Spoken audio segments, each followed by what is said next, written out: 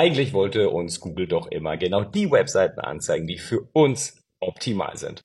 Aber genau diese Webseiten ranken nicht mehr so gut und deshalb haben immer mehr Website-Shops und Blogs damit begonnen, alles doppelt zu produzieren. Einmal für uns und einmal ausschließlich für den Googlebot. Das liegt vor allem auch daran, dass immer mehr KI-generierte Inhalte das Web und natürlich auch Google überfluten. Shortcast Club